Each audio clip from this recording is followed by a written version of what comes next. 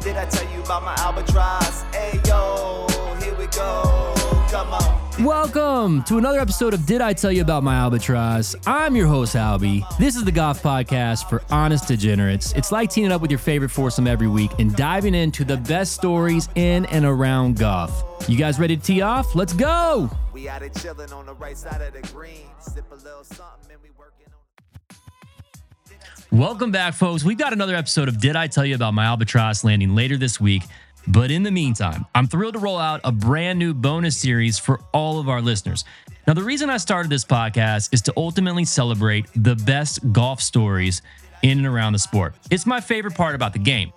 As we cover more and more, we start to unravel layers beyond what we have time to really dig deep into during our primary show. For instance, let me set the scene here. In a recent Stump the Panda segment, I threw out what I thought would be a perfect question to stump our beloved Panda. A man has won an event on the LPGA Tour. True or false? True. Sam Snead. What? A man has won an event on the LPGA Tour? What's the answer, Brandon? That makes no sense to me. True. Copycat, dude. That is such a copycat move, and I have to drink it. I have to do a shot for that. That's bullshit. You copied him. Well, I got it right, too. Well done. Let's go. What's the answer, Sam? Sam Snead in 1962. Now, shockingly, his story is 1,000% true. Now, not shockingly, Panda already knew the answer. We got to dive in, by the way, at some point in the future on why he knows all this golf trivia. It's insane. Now, admittedly, I'm not Rain Man like our boy Panda here when it comes to golf history, but I'm a huge golfer. I started a podcast on the subject. I spend all of my hall passes, which I cherish, by the way, on guys' golf trips. I also have a walk-off albatross to win a 2-day golf tournament on the last shot. Happy to tell you more about that anytime. But I still had never heard of this story until I was researching the questions to stump our beloved Panda. I had to know more about it. So here we are. Now, as I start to peel this onion back more and more, there are many interesting layers to this story and many interesting layers to our buddy Slammin' Sammy Snead.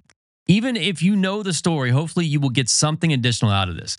So to understand the setup of the story, I think it makes sense to remind everyone just who we're talking about here. So let's start with the history and career of Sam Snead.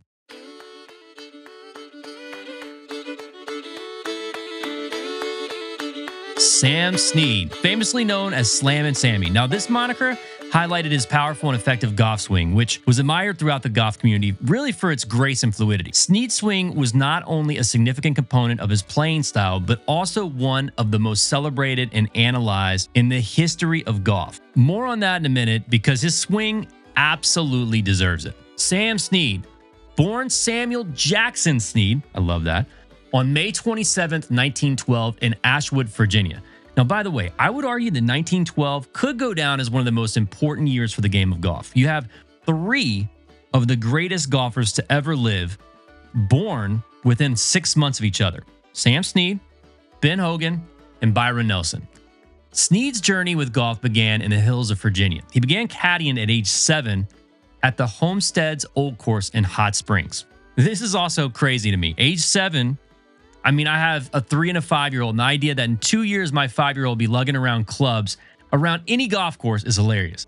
But think about the era that we're talking about. It would have been 1919 when Sam was 7 years old. This is before World War II. So many golf courses back then had caddy yards full of eager young caddies, many struggling just to help feed their families. Back then, caddying was how most pro golfers got their introduction to golf. A few examples include birthier buddies Hogan, Nelson, and Snead, and others include Arnold Palmer, Gene Sarazen, and Lee Trevino. Now, Sarazen, he also began caddying at age 7. And then on this same note, and I promise I'll leave this tangent, but I just think it's fascinating here that these young caddies.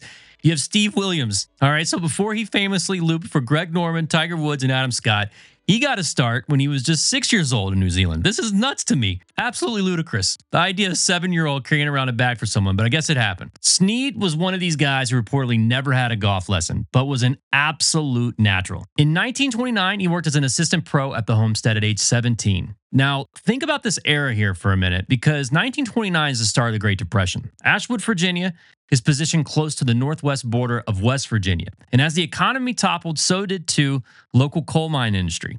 As a result, once bustling mines became ghost towns and thousands of families were impacted in this area of the country. So imagine any kid in that era and how difficult it must have been to learn golf or afford a set of golf clubs. Snead, he was creative though. He learned to swing by watching and imitating his brother Homer. Homer and Sam, they'd take an old maple tree, they would take the maple limbs off of it, and they would use that for the shaft, and then they would carve out rudimentary club heads out of the rest of the maple tree. Pretty impressive. Many golf historians say that the reason his tempo and swing was so smooth was because he grew up playing with these clubs made from tree limbs. So after being the assistant pro at the Homestead, in 1934, he had moved over to the Cascade course. Snead, after being denied a $1 raise, decided he's going to turn pro. And in 1936, he was able to join the PGA Tour. That same year, he achieved immediate success by winning the West Virginia Closed Pro Tournament and a purse of $10,000, which really afforded him the opportunity to play full-time as a professional. Once Sammy went pro, this dude never looked back. His career, dazzling and extensive, spanned over 6 decades. I'm going to pause there for a minute. 6 decades, 60 years. The longevity piece with Snead is crazy.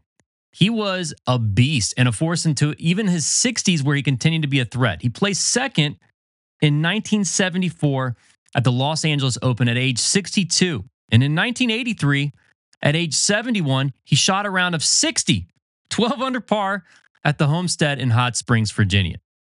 In 1997, at age 85, this guy shot a round of 78 at the old white course of Greenbrier in White Sulphur Springs, West Virginia. So longevity-wise, I mean, I don't think anyone can even compete with this guy. But let's just take a peek at his trophy cabinet for a second. He won a record 82 PGA Tour events, tied with Tiger, and about 70 others worldwide. Let's get into the majors. Let's starting with the Masters. Masters tournament, 49, 52, 54, 49. Snead was also, it's interesting, he was also the first Masters tournament winner to receive the now iconic Augusta green jacket, symbolizing the winner as an honorary member of Augusta National Golf Club. He also won the PGA Championship, 42, 49, and 51, and the Open Championship in 1946. Oh, and let's not forget the U.S. Open. Well, I'm going to get back to that in a minute. So he was a member of the U.S. Ryder Cup team 8 times, including 1969 when he captained the squad, but did not play. And was a member of the winning World Cup teams in 56, 60, 61, and 62, also winning the individual title in 61. And if you're like me, I didn't know this part, but that was actually called the Canada Cup before 1967. So for me, this next stat is near and dear to my heart. I grew up about 35 minutes or so away from Greensboro, North Carolina, in Winston-Salem. That's home of CP3, by the way. Shout out CP3. And so what Sam did to this Greater Greensboro Open, I just love. He holds 2 major PGA Tour records that still hold to this day. He won it in 38, 46, 49, 50, 55, 56, 60, and 65. He won it 8 times. The first to ever win a PGA Tour event 8 times. Now, when he won it in 65, Snead was 52 years old, 311 days, making him the oldest player to ever win a PGA Tour event. Now, let's get back to one major I skipped over in his trophy case, the U.S. Open. In spite of his great achievements, his reputation has always been slightly tainted by his failure to win a U.S. Open. But there's more to the story. I mean, the guy finished second a lot, and there's one story in particular I'll share. In 1939, the U.S. Open was held at the Philadelphia Country Club. Snead found himself in a tight spot. All he needed was a par on the 18th hole to win. Now, there's 2 different sides to this story. Snead says he made a mistake in counting his strokes, but it's also been reported that someone, as a spectator, on the 18th tee told him that he needed a birdie. Go for the green, Sammy. You need a birdie. And he decided to go for the green, but landed in the bunker, ultimately making a triple bogey 8. He finished second 4 times between 37 and 49. All right, and as we conclude our tour of Sam Snead's trophy case, let me just share with you the records he still holds. Most PGA Tour victories, 82. Debated by some historians, by the way, for Tiger. Most PGA Tour victories at an event, 8, as I mentioned before, at the Greater Greensboro Open. Oldest player to win the PGA event, that's also at the Greater Greensboro Open, as I had mentioned. U.S. PGA Tour player to shoot his age. He's the first one to do it. Shot 67 in the second round of the 1979 Quad Cities Open. Oldest player to make a cut on the PGA Tour. The player age at date of cut, 67 years, 2 months, and 21 days. That's crazy to me.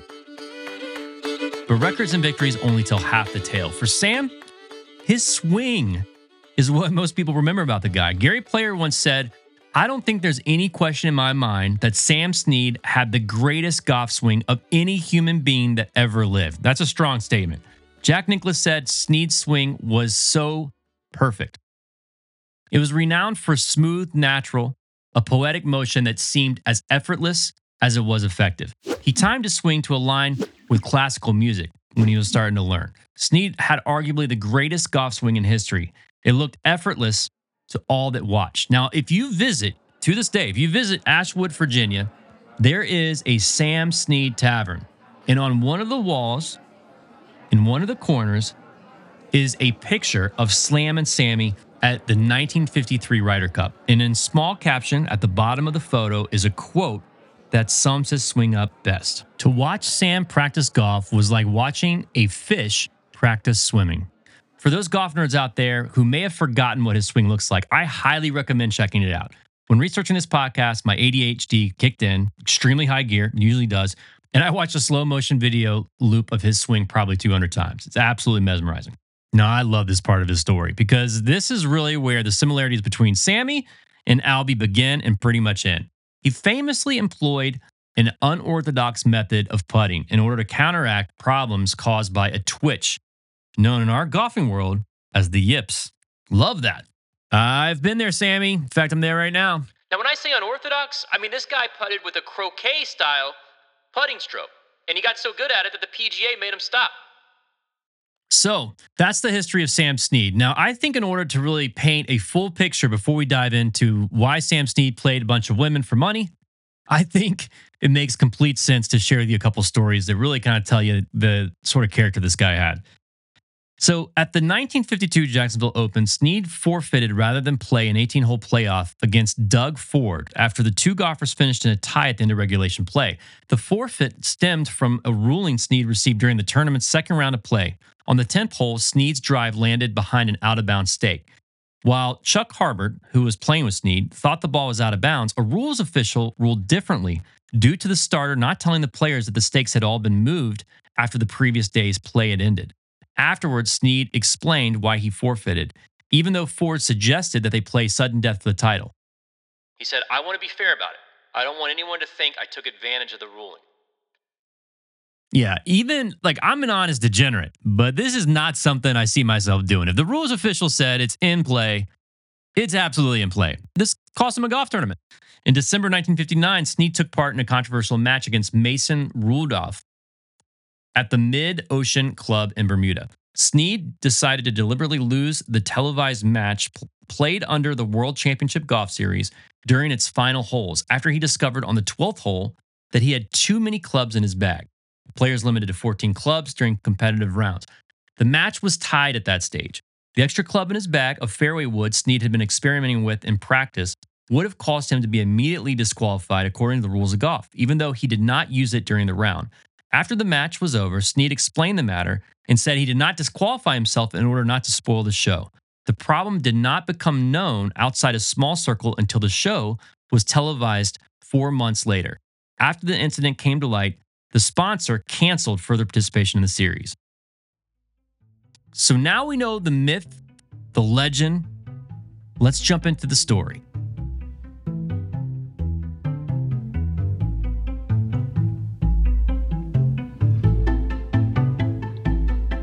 So we know Slam and Sammy is one of the greatest golfers of all time. That's without question.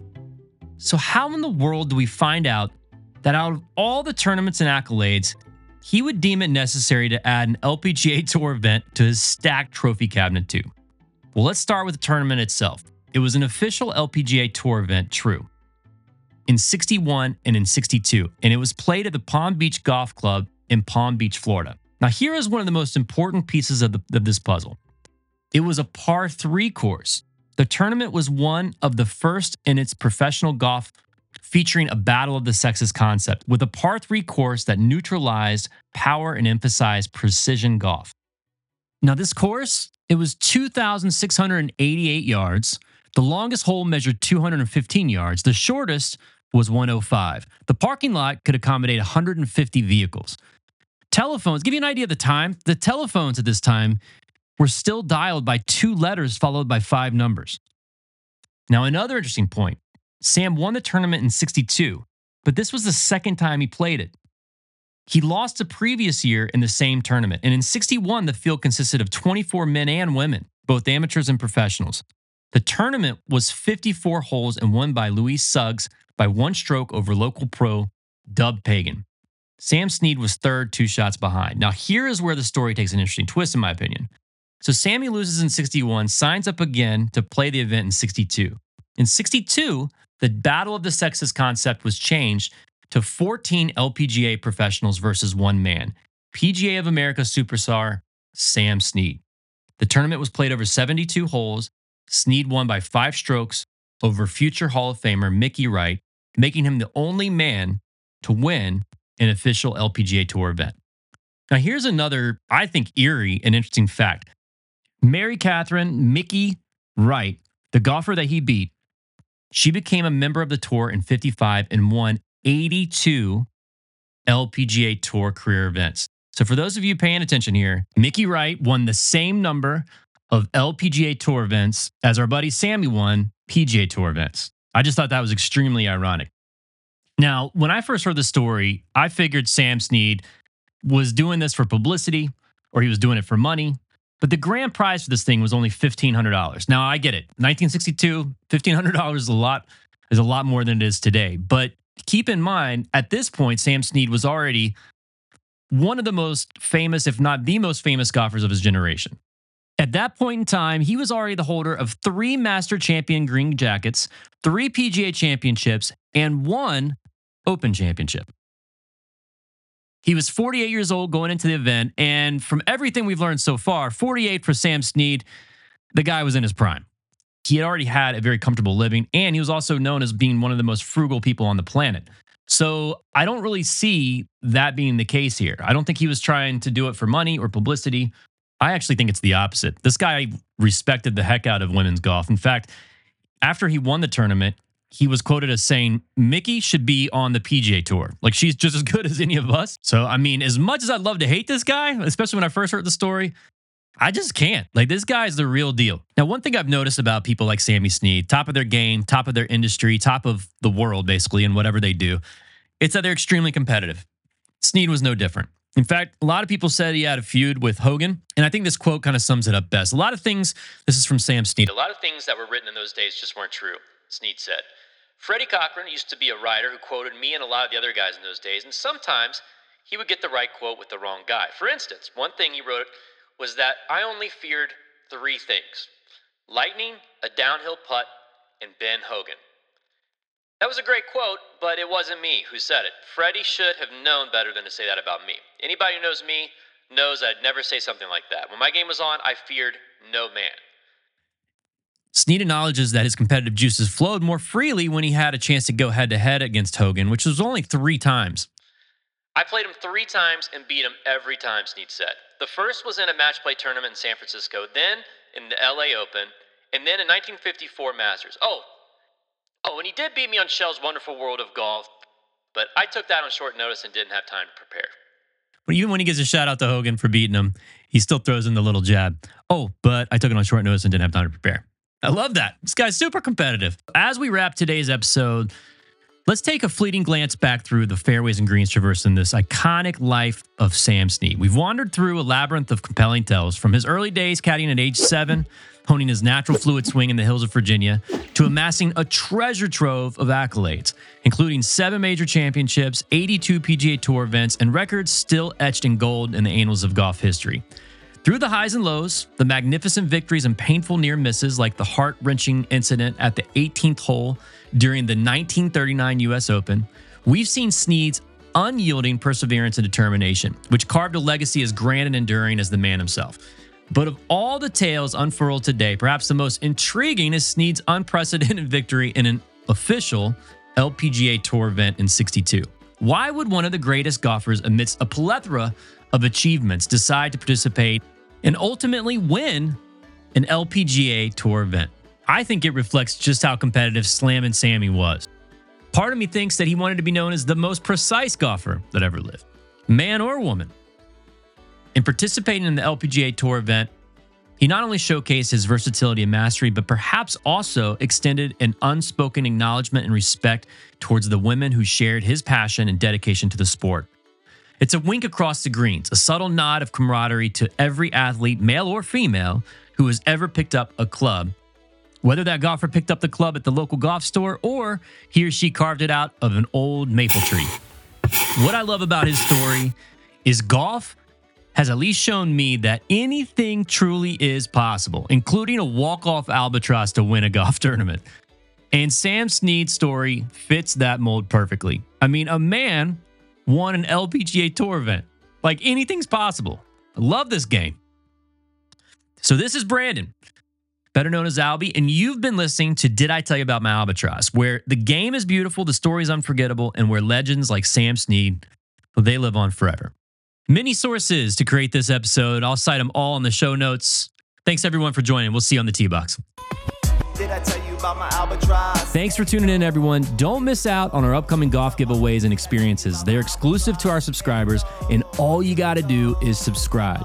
And until next time, golf's easy. Think fairways and greens. Oh, here we go. Come on. Did I tell you about my albatross?